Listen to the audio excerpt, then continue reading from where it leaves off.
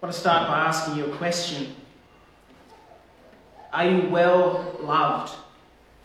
It's an important question, and some would say it's the most important question. Not do you love well, but are you the object of somebody's love? Are you loved well? And if you are, how would you know? I'm going to be thinking about that this morning.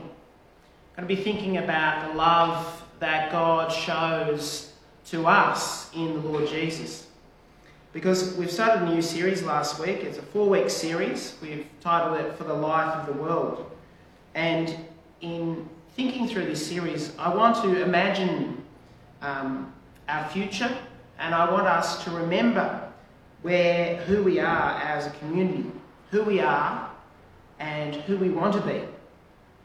There's an element in which there's information here. It's a reminder of who we are, but there's also, I have a sense of the next couple of weeks of aspiration. Who is God changing us to be? Because I think one of the things that we want to be known for as a community, as God's people here at Point Church, we want to be able to say that when people look at us, we want people to say there are people there who are well loved. There are people there that know they are well loved.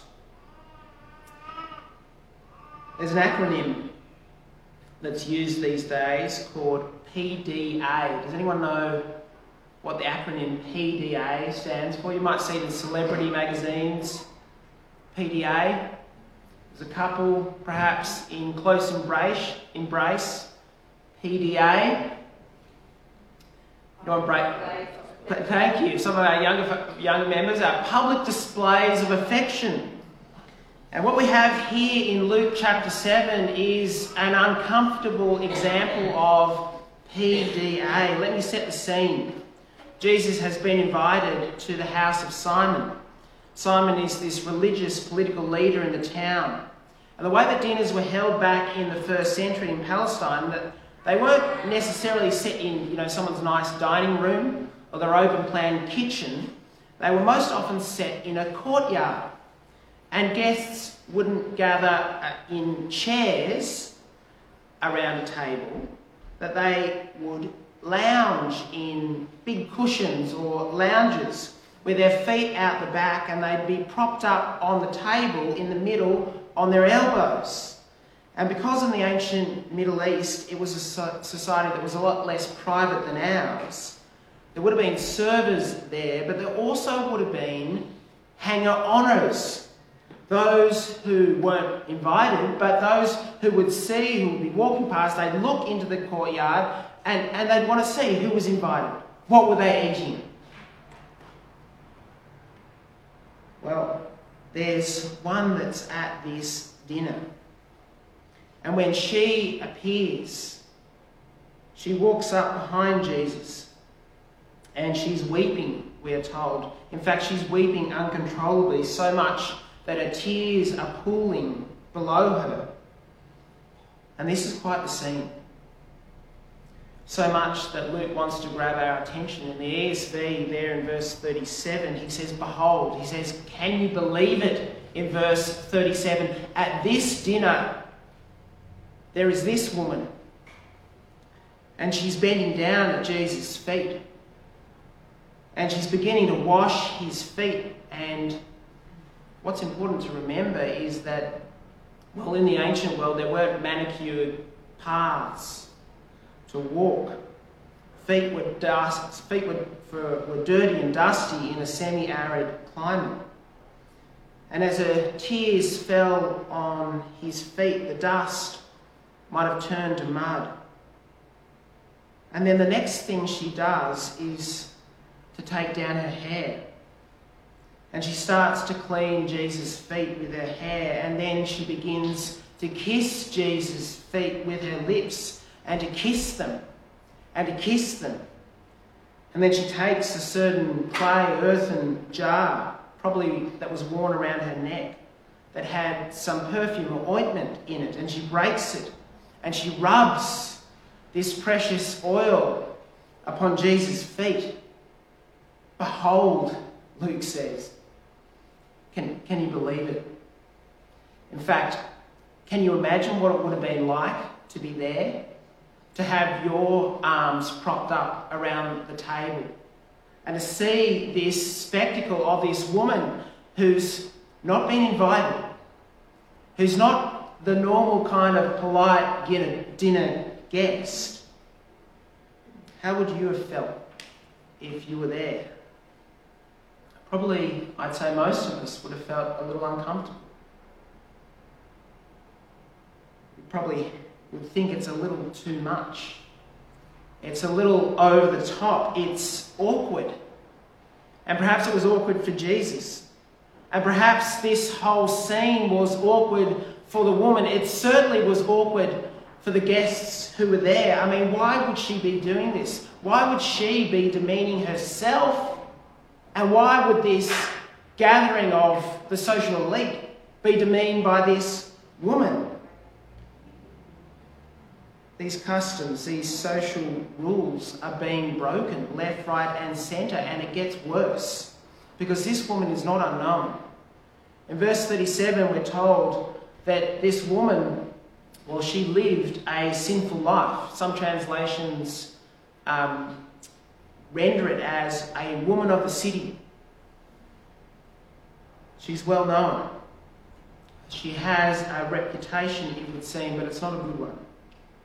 And when Luke uses that word sinner, he's not talking about sin in a general sense here. When Luke uses that word sinner, he's talking about a class or category of people. A sinner was a person who was so brash and brazen with their moral transgressions that they brought disrepute upon Israel and upon their community.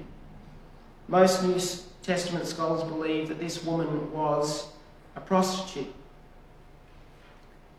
It's who she is that's the problem. It's also what she's doing. She's letting her hair down.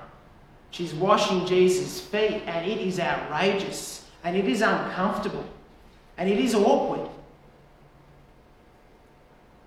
To let your hair down was a provocative act. In fact, ancient sources say that if a woman was to let her hair down in public, she was liable for divorce.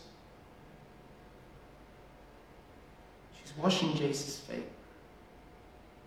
She's let her hair down to do it. Who she is, what she's doing, and to whom. It's uncomfortable and it's a bit too much. And Simon, the host of this dinner, is uncomfortable, and we get an insight into his mind there in verse 39. Have a look there. It says, if this man were a prophet, he would know who is touching him, and what kind of woman she is, that she is a sinner. Simon, disrespected man of the community, cannot make sense of this interaction between Jesus and this woman. And maybe that's you too. We have two people apart from Jesus in this passage. And what's interesting about both people, both Simon and this woman, is they're both seeking to have a relationship with Jesus. Simon invites Jesus to his home, and the woman too. She heard Jesus was there and she had come. And so both Simon and this woman seek Jesus, but at the end of the story we see two radically different experiences. Simon, the educated, logical, cool, skeptical thinker, what does he leave with? Well, he leaves with a lecture from Jesus. And this woman who is awkward by her presence, let alone her actions, what does she leave with? Well, she leaves with knowing that she is loved. She is uninhibited here. It seems as though she doesn't care. She doesn't care about what Simon's thinking. She doesn't care about what probably every other person at that dinner was thinking. She leaves knowing that she is loved well. Are you loved well? Can you relate to Simon? Sometimes I don't know about you, but sometimes I wish I was a little less inhibited, not caring about what others thought, about what the crowd might think. And what if you or I were so drawn to a person because you knew that you were loved, it just didn't matter what anyone else thought? Are you loved well? Here is a woman who is loved well. And when she is with Jesus, here at Jesus' feet, she knows it. And here at Jesus' feet, this woman is free. I don't know if you've ever been out to dinner and someone sneakily leaves the dinner and goes and pays the bill. Ever been in that situation? And sometimes it can make you feel a little awkward, can't it?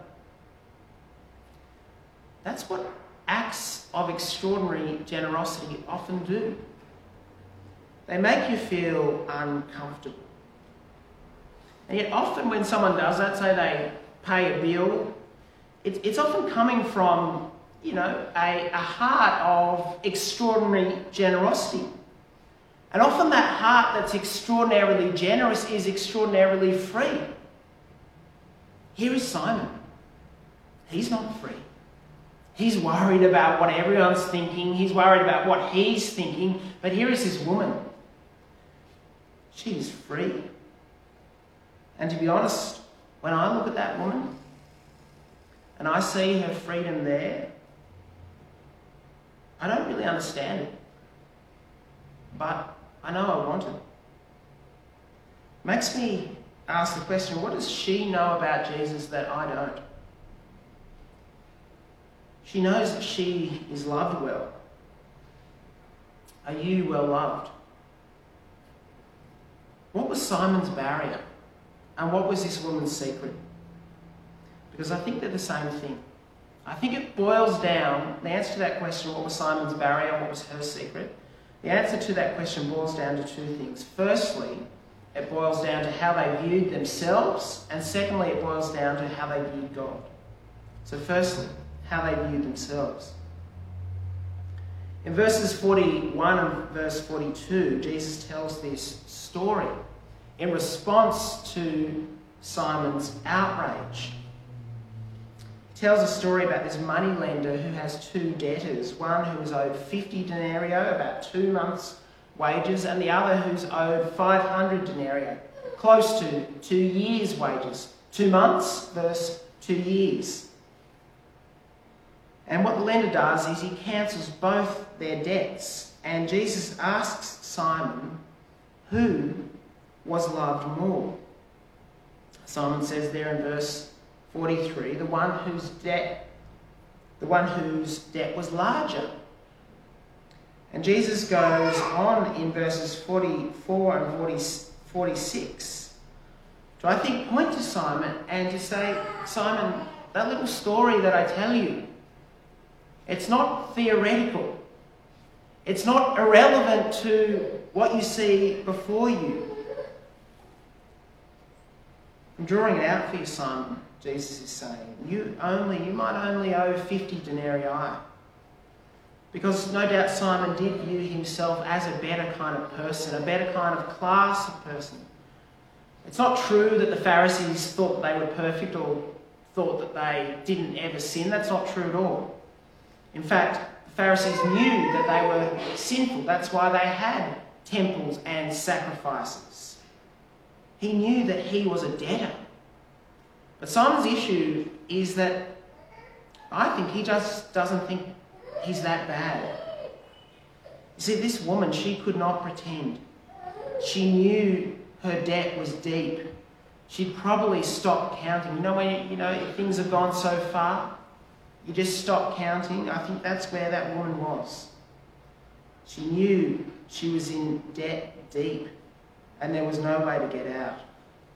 And Jesus compares, I think, these two, this woman and Simon, the one with little and the one with a lot. Perhaps if you were to ask Simon, tell me about your sin. Simon might have said, well, look, I am a sinner, and I really don't read my Bible often enough. I don't pray often enough. I think that might have been Simon's response, and some of us can relate to Simon. We have this image of ourselves that we're actually not that bad. There's a sense that we have that we're not perfect, but we're good enough. But the thing about this woman and this man that we need to understand this morning is they have something in common. They both have a debt they can't pay. Simon knows he has a debt, but he doesn't realise he has a debt that he can't pay. There's two children I know. One child is like their father, and one child is like their mother. When these children go to the beach and their parents tell them to put on sunscreen, one of these children that I know, they put lots of sunscreen on. They put it everywhere. They put 3 coats on and they reapply every 10 minutes. The other child I know is a little more like his father. He thinks, nah, I don't really need that. I'll be fine. I'll be okay. And as I think about those two children, the difference is not that one needs the sunscreen and the other one doesn't. The difference is one knows he needs the sunscreen and the other one doesn't. And the same for us. The difference is some of us know deep down in our hearts that we have a debt towards God that we could never pay.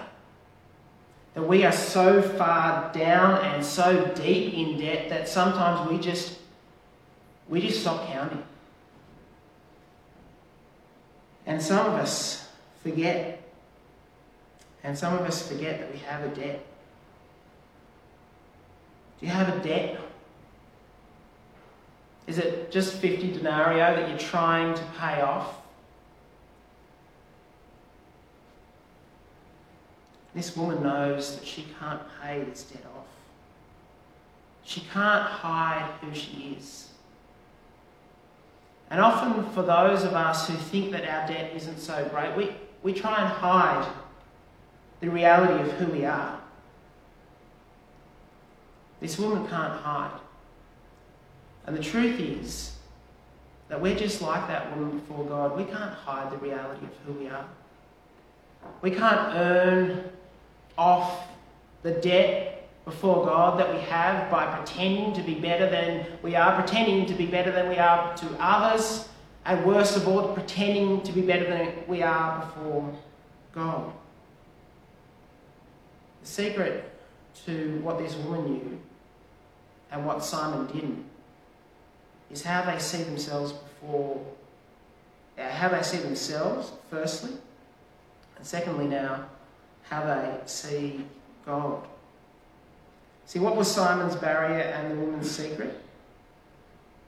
Have a look there in verse 39. When the Pharisee who invited him, that's Simon, saw this, he said to himself, if this man were a prophet, he would know who is touching him and what kind of woman she is, that she is a sinner. Simon assumes there in verse 39 that Jesus is a prophet, and that if he is a prophet, he would be a man of God who represents God and God's ways to the world, and he would know that God can't abide by the behaviour of this kind of woman. Simon knows God forgives sins, but just certain types of sins and certain types of sinners, perhaps like him, but not her. Notice that she's a sinner and she comes to Jesus. Back in the earlier section that we didn't read, in verse 34, we read that Jesus is, as Luke describes him, a friend, not of Pharisees and the religious elite, but he's a friend of tax collectors and sinners. Many scholars, in fact, think that this woman may have had a prior encounter with Jesus. That this wasn't, in fact, the first time she met Jesus. And they think that because of the tenses that are used there in verse 47, her many sins have been forgiven. It's in the past tense. And so she comes to Jesus. She comes to Jesus because she has already received forgiveness. So why would Jesus forgive her? Well, it's not because she's trying so hard. It's not because she's got her life together and she is doing so well. Why does Jesus forgive this woman? Well, the answer is in verse 50 there. It's her faith that saves her, Jesus says. Faith means trust. And here it's not trust in ourselves. It's not belief in ourselves.